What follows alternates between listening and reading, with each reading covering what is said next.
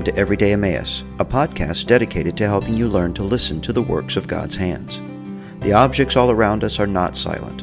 All creation testifies to its Creator. As we develop the habit of faithful observation, we will hear echoes in the world around us of the same testimony we find in the pages of Scripture. Each episode will explore one facet of God's amazing creation in an attempt to hear what it declares. Join me now as we ponder the works of His hands. The eschatology of meat. I watched with that strange mixture of fascination and disgust as the nature documentary showed footage of a cheetah stalking, chasing, and taking down a young antelope. It's hard not to marvel at the speed and agility of these mighty cats of the African plains. But there was also that instinctive reaction of sorrow for the little antelope, a wishing he could have gotten away, lived another day. No matter how many times we hear the circle of life, we still feel the wrongness of predation. Though we've had millennia of nature being red in tooth and claw, we still can't get over the shock of one animal killing and eating another. And we are no different. Sure, we don't hide in the bushes and stalk our prey. We simply stop by the local grocery and pick up a few pounds of steak for dinner. And I love steak. I love the flavor. I love the texture. I love everything about it. So it was with some consternation that recently the thought entered my mind that there would be no meat in the new heavens and the new earth. How could the perfection of all things not include a steak dinner? But you may be asking, what leads you to this conclusion in the first place? Why do you think there will be no eating of meat in heaven? I will readily admit there are no verses that state this explicitly. Rather, I believe it is clearly inferred. To begin with, I believe that animal death and predation are the results of the fall, and not an original design. In Genesis 1:29-30, the Lord clearly lays out His dietary provisions for both man and animals, plants. Behold, I have given you every plant yielding seed that is on the face of all the earth, and every tree with seed in its fruit. You shall have them for food.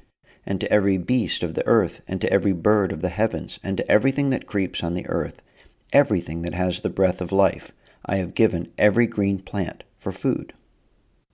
Now, this does not say that meat may not be eaten, so how do I come to that conclusion? Because death came with the fall. In order for meat to be eaten, there must first be the death of the animal. Plants propagate themselves through a death-like shedding. Unless a grain of wheat falls into the earth and dies, it remains alone. But if it dies, it bears much fruit. John 12:24. This is not true of animals and humans. Dying, our line comes to an end.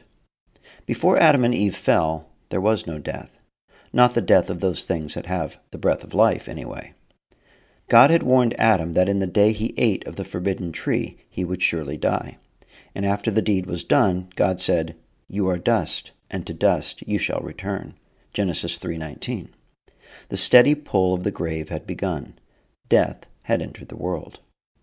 And yet no sooner had man fallen than God clothed their nakedness with the skin of a slaughtered animal. What must it have been like to see the dead beast lying on the ground in a pool of its own blood? And yet they knew their nakedness, and now they knew they needed to be clothed. The fig leaves they had sown would soon wither and fall away. They need a covering that would last. As a harbinger of the ultimate clothing God would provide, He covered them through the death of another. We don't read about food again until the 9th chapter of Genesis, after the floodwaters had subsided. Now the Lord ordains the eating of animals for food. Every moving thing that lives shall be food for you, and as I gave you green plants, I give you everything. Genesis 9:3. Killing and eating animals for food was officially sanctioned by God. At this seminal moment in the history of redemption, the Lord specifically ordains the eating of meat. Why? I believe He intended the eating of meat as a sort of primer for how this last enemy, death, would ultimately be consumed itself with the death of another. Later, the Lord would codify animal death into the very ethos of Israel's understanding of redemption with the sacrificial system. And as the smoke from 1,000 bovines wafted into the air, a smoke so different from the pagan human sacrifices all around them, the law was reminding them continually that another must die for their sins. death, forgiveness, death, provision, death, redemption.